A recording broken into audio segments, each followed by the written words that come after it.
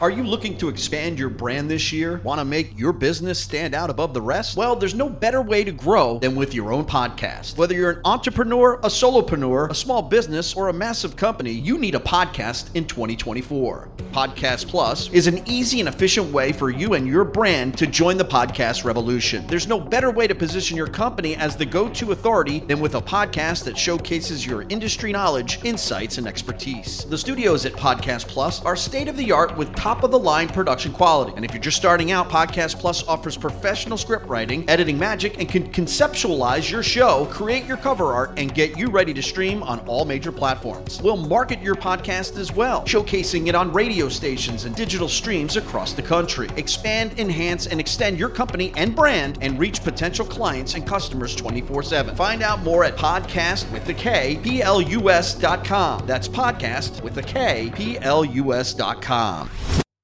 We're here at the Oregon Ghost Conference with Ground Zero's Clyde Lewis. The loudspeaker spoke up and said? Ground Zero. It didn't say Red Jimmy? Red Jimmy's backwards, I think. No, that's what people hear when they're having a very, very high-pitched tone on their phone, on their radio. So, you did a very interesting, I think you creeped some people out. I was sitting in, I don't know, the third or fourth row, yes, and there was some lady shaking. Mm-hmm. She was traumatized. Right. I never wanted to traumatize people, but I was getting from the audience. But here's the terrifying people. But here's the thing. She stayed for the whole thing, so you know she wanted to hear the information. What Clyde was talking about today, well, give us an introductory. What were you speaking about? You were speaking about entities basically making a presence through electronics, cell phones and whatnot. Yeah, I was talking about, I called it Ghost Bites, and also there's another thing that I talked about a while ago on the air called Lazarus Project. And just the idea that the dead can speak through computers, speak through phones, they can speak through all kinds of ITC. And there were some stories that I related that some very strange things were happening with people getting phone calls from their dead loved ones. Someone was influenced to kill themselves. And, of course, Loeb, which is this, what they call an internet cryptid, which was created by a Swiss musician using negative prompts to try and find a photo of Marlon Brando. And apparently what happened is they created this corpse-like creature called Loeb, L-O-A-B. And it's just terrifying. You can go online and look at this picture of this animated corpse or whatever she is that they brought through a computer. It's like conjuring the dead on a computer. Okay, so the 14-year-old girl who died, and they don't know what she died from. There was a 14-year-old girl in England that apparently what had happened is that she was very depressed, very sad, and they found her dead. She committed suicide. And, excuse me, what they said was that the girl was watching video images and pictures of people committing suicide, jumping off cliffs, very horrible pictures that she probably got off the dark web, they suspected.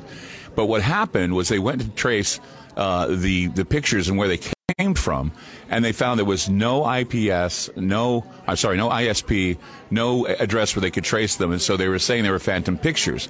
So when the coroner came forward and spoke at a court case where they're trying to open it up, the coroner said, "Oh, we're sorry, but it's not safe to call this a suicide." And I'm thinking, well, what does that mean? It's not safe to call it a suicide. That means then there was another party involved and she didn't commit suicide. So either it was some sort of a paranormal event that they couldn't explain, or it was something else. And then Jeremy came to me after the set. He gave me a theory about what happened, and it blew my mind. Go ahead. Okay, so explain tulpomancies for those who didn't hear it. So what I was talking about earlier was something called tulpomancy, where sometimes we can conjure a ghost or a spirit or some sort of entity by just thinking about it, pronouncing a name, conjuring it up, and it'll show up. There was some sort of a tulpomancy type of experiment that was done in Canada a while ago, and they made it into a movie, and it was really creepy because this person didn't exist, and they conjured him out of thin air, just like they conjured Loeb out of thin air. But the idea, though, here is that she could have, and this is what you were trying to explain, that being as depressed as she was, she could have manifested this tulpa that was sending her pictures and messages about how to kill herself. So, yeah, basically she was generating the content that she then viewed that led her to take her own life, although they didn't want to say that she took her own life. Why? Because they felt that there was some other influence involved? That's what I think. I think that, when you say at first she committed suicide, And then the coroner comes in and says it's safe to say that it wasn't a suicide. We need to be careful not to call it a suicide. Then what was it? And they would indicate that something within the computer, an algorithm or something, basically influenced her to commit suicide or influenced her to die. Or she died while watching this information on the internet. So it's very, very vague as to what happened. And I think there's a supernatural element to it that they're not explaining. And this is why they say it's safe to say, or we have to be safe in not calling it a suicide. You know, today when there's crimes, mass murder or whatever, we always want to psychoanalyze the person who did it and dig into their past and read their social media profiles. And then, of course, comes the plea, well, why didn't any of you people report this? Why are the authorities not taking this seriously and investigating something from within? Yeah, I think that a lot of the time we underestimate the power of algorithm. I think we underestimate the power of influence on the computers because, of course, we have our phones and we use them all the time. But algorithms speak to us. They speak to us and they put us in our own echo chamber. We talk about something like, for example, socks. And immediately you go on the internet, immediately you're being told socks are for sale. Or you talk about it with a friend, you immediately come home, you're talking about firearms. And all of a sudden you go home and there are all these ads for firearms on your computer. Now, why is that? Well, we could say they're listening to us or something, but then maybe there's all over these algorithms that are around us, surrounding us, and monitoring us. And they're like phantoms. They're like ghosts. They're like, because you don't see an algorithm. You just know that it's speaking to you. And so it's kind of like a phantom. Okay, so taking this to the next level, what do you think about some of this paranormal phenomenon happening in much the same way that we've described, where maybe there's no ghost physically present in a location, but whoever is present is making this appear? Well, see, that's the thing, is that, back to tulpamancy, one of the things, those are my listeners who listen to the show know that there's a character that came from a Ouija board session called Dr. Heldor. And Heldor has been very accurate in making predictions with a Ouija board. Well, I had a guest on the program. His name is Diablos Rex, and he's been a member of the Church of Satan, but then he pulled away from it. But he told me, he said he felt that Dr. Heldor was a tulpa that was created by my audience, and that my audience wanted to know the truth, wanted to know something going on, and so they conjured her, that she leapt from the computer onto the Ouija board, and eventually we had a picture sent to us of her just like Loeb, and this picture showed her as a woman. She said her name was Isolde Heldor. She was a woman, and then when they sent the picture, she had sort of a burned face. Part of her face was burned. And so it looked like either an entity from the future or an entity from the past. And I had no idea what it was. But now it's been a part of my life and part of the internet culture within my show that I think that now it's such a large tulpa that people want to know more about what she's thinking. I know that face creeped out more than a few people in the audience. It almost reminds you of one of those, I don't know, hitchhiker ghosts or whatever. Which finally here, the story in Arizona. Oh, yeah. With the truckers who were going down the road, and there's this shadow figure that is walking, I think, along the shoulder of the highway. Right, and I've been watching that over and over again, and I can't find an explanation for it. But people have seen these things on the highway many times. You talk about highway hysteria. Yeah, highway hysteria. I mean, truckers, they drive, 12, 14 hours? This was late night, so who knows? They may have been up all day. They may have been starting their day. On film. Yeah, they may have been a little groggy. So if you say it's just highway hysteria and these people, they're delusional or they're tired or they're worn down, then why was it seen on camera? Yeah, exactly. I mean, if it's something that's a hallucination from a trucker who's taken too much, what they call trucker speed or whatever. Red Bull. Trucker Red Bull or trucker car cocaine or whatever they take. If that's what they're doing, is they're having this illusion, then why did it show up on video? It's very fascinating. It's viral. It's been going on the internet. State Road 87, they were traveling on about 2, 3 in the morning. And so if you want to do a search on that, it's SR87 Ghost, picked up by truckers. Clyde Lewis, Ground Zero Radio. We're here from the Oregon Ghost Conference. I'm Jeremy Scott of Into the Paranormal. More coming up live on our channel. Into the Paranormal. Live from the Oregon Ghost Conference in Seaside, Oregon, I'm Jeremy Scott of Into the Paranormal. Darren Marlar of Weird Darkness, all the way out here from the Midwest. Yeah, hi. Came out here from Chicagoland, 3-day drive to get here. It's already worth it. I had so much fun yesterday. We were so packed on a Friday, which is very, very rare for these kinds of things. And it's been so steady all day today. It's been a lot of fun. Meeting a lot of great people, a lot of my own listeners who call themselves weirdos. But I'm making a lot of new friends here as well, including you. Absolutely. And your first time to Oregon? I've never been to the state before. Never been through Utah before either. So it was a great drive and kind of soaking in the scenery. I will, for those of you who are not familiar, Oregon's wet. I'll just tell you that. That's all I've really learned about it. It's very beautiful and it's wet, but yeah, it's a gorgeous state. Well, this is the first time that I've been coming here that we had snow coming across the passes, so it's kind of rare. What is Weird Darkness all about? Well, it's a podcast. 7 days a week I do episodes about the paranormal, supernatural, true crime, extraterrestrials, unsolved mysteries, cryptids like Bigfoot, Loch Ness Monster, werewolves. Anything strange and macabre ends up in the show. And I pull stories from just about anywhere that I can find them. I'm a professional voiceover artist. That's what I do for a living. Fell into this, and so now I'm narrating other people's stories. So, have you heard some wild stories here at the Ghost Conference? Yeah, one of the organizers of the conference was telling me a story about ghost texting. Have you talked to her? She's going to be coming up on the show later, but we just did a live video with Clyde Lewis, whose presentation, Ghost Bites, talked a lot about that, so the audience is very familiar. What do you think of that story? It blew me away. I'm not used to hearing stories like that. Most of my stories are like from old haunted houses and people who were on like haunted property or something along those lines. But it's so rare to hear stories through tech. So the idea that somebody opened up her phone using her fingerprint, because that's the only way she locks her phone, with her fingerprint, and for a ghost to type in a naughty word and send it to her husband, and him wondering what on earth. But apparently her daughter had something happen to her as well. I guess the ghost created a Bitmoji doing this shh type of thing and sending that out. I've never heard that before. That's really interesting. So it's kind of interesting. I've been doing this for 7 years. And I'm still learning new things from just from talking to people at these events. Is there, in that 7 years that you've been doing the show, is there one particular story that really stands out? Like maybe it makes your blood boil, or the hair on the back of your neck stand up, or you get the little goosebumps on your arm, or anything like that? I hate that question, by the way. Yeah, it's my specialty, by the way. I like to make people feel uncomfortable. Yeah, well, you're doing a great job of it. Congratulations. There is one story that I've actually brought back a few times because it is so disturbing. And it's the only story. I already have a little disclaimer at the beginning of each episode saying, it's not for younger ears and stuff like that, not for sensitive people. But there's a story about Gertrude Beryansky. They called her the torture mother.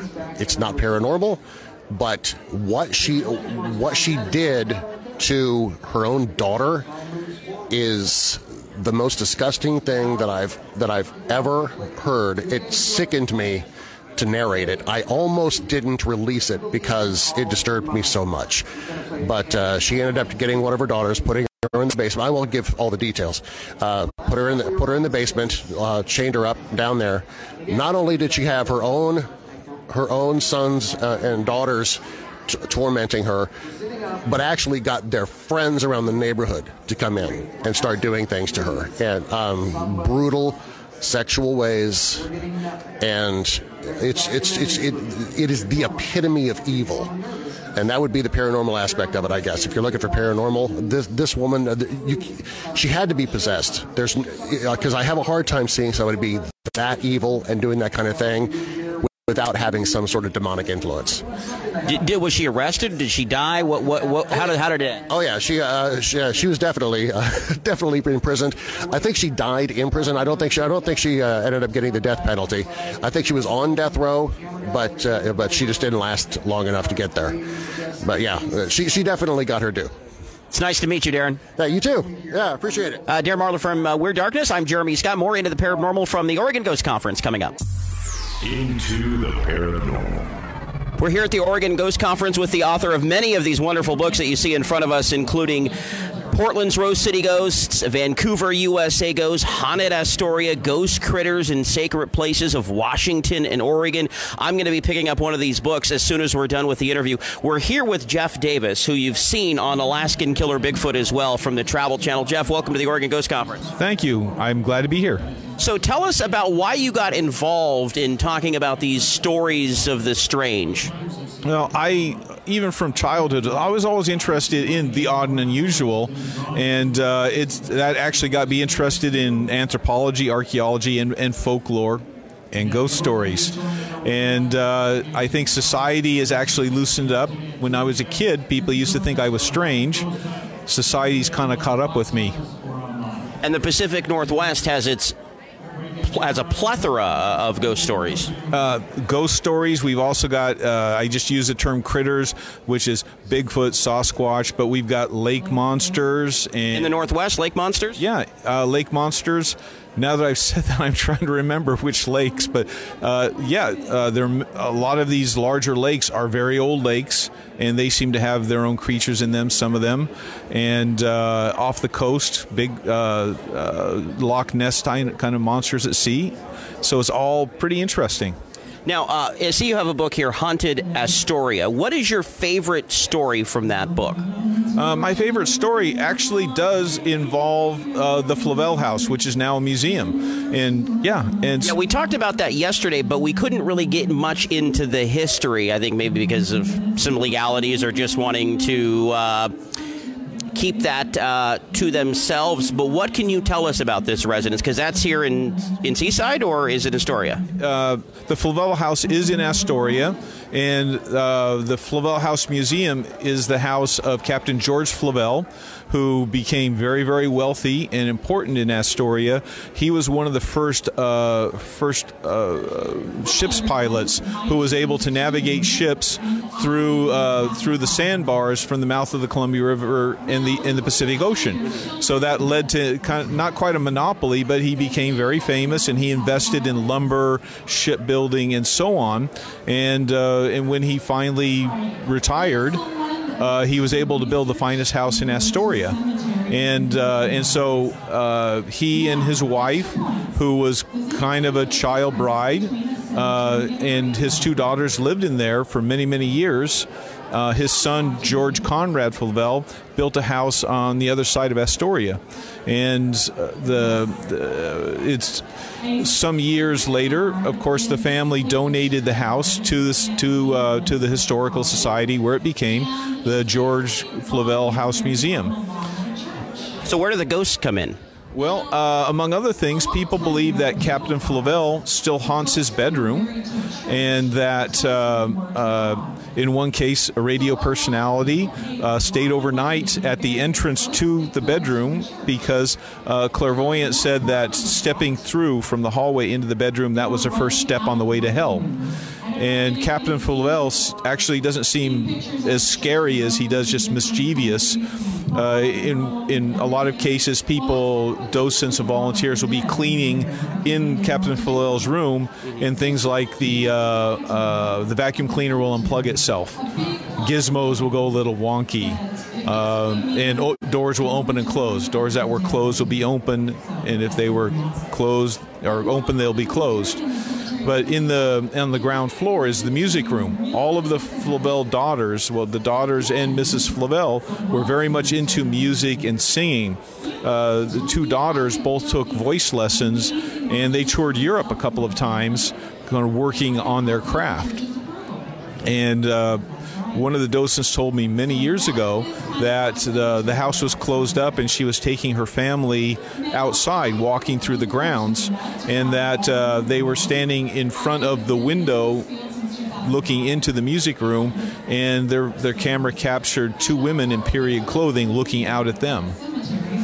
And they used to have a music box that was one of those wind-up music boxes, and in the autumn, only the autumn, it would start playing, even though nobody had wound it.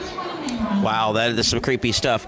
You have Spirit Tales at the Vancouver Barracks, which is up there in Vancouver. Tell us about what goes on there.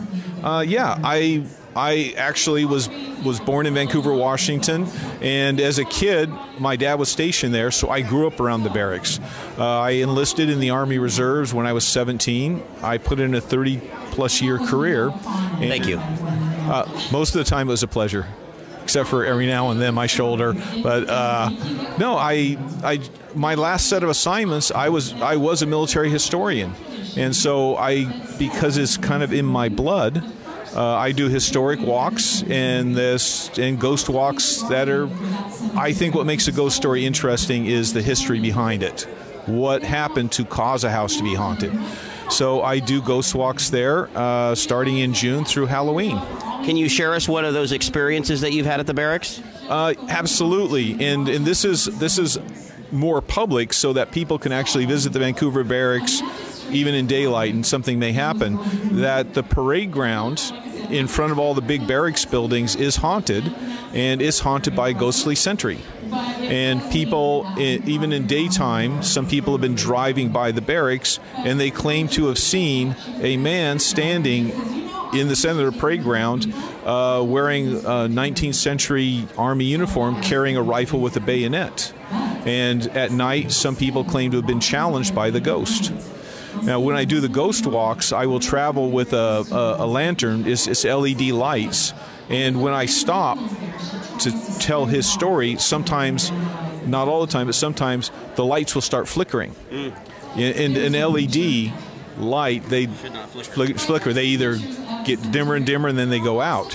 And so, and then they'll go out, they'll flicker, they'll go out, and I turn them off a couple times, and then they're fine. So even weird stuff happens to me out there. How can folks contact you? My website is ghostsandcritters.com, and my email address is jddavis@rocketmail.com. And if you even forget that, if you Google Jeff Davis plus Oregon Ghosts, usually my website pops right up. And potentially on a season 2 of Alaskan Killer Bigfoot? I wish. Alaskan Killer Bigfoot in Portlock, Alaska. Very, very briefly in the history behind this. It's a fishing community with a cannery. The operations really started in the very early 1900s. By 1949, they had over 100 seasonal employees, but they seemed to have woke something up in the hills, and they had over a dozen people go up into the hills hunting that disappeared, or later their bodies were found washed downstream. In 1949, they virtually overnight, they abandoned the town. And just recently, they looked at reestablishing their operations and living down there. And so I was up there because I am a historian, and I talked about European exploration, and we had 8 great episodes, and we're hoping that when some of the economic things change, that they renew the show. We hope so as well. Jeff, thank you for your time. My pleasure. Thank you. Jeff Davis here at the Oregon Ghost Conference. I'm Jeremy Scott, into the Paranormal. O'Reilly. You need parts? O'Reilly Auto Parts has parts. Need them fast? We've got fast. No matter what you need, we have thousands of professional parts people doing their part to make sure you have it. Product availability. Just one part that makes O'Reilly stand apart. The professional parts people. O'Reilly Auto Parts.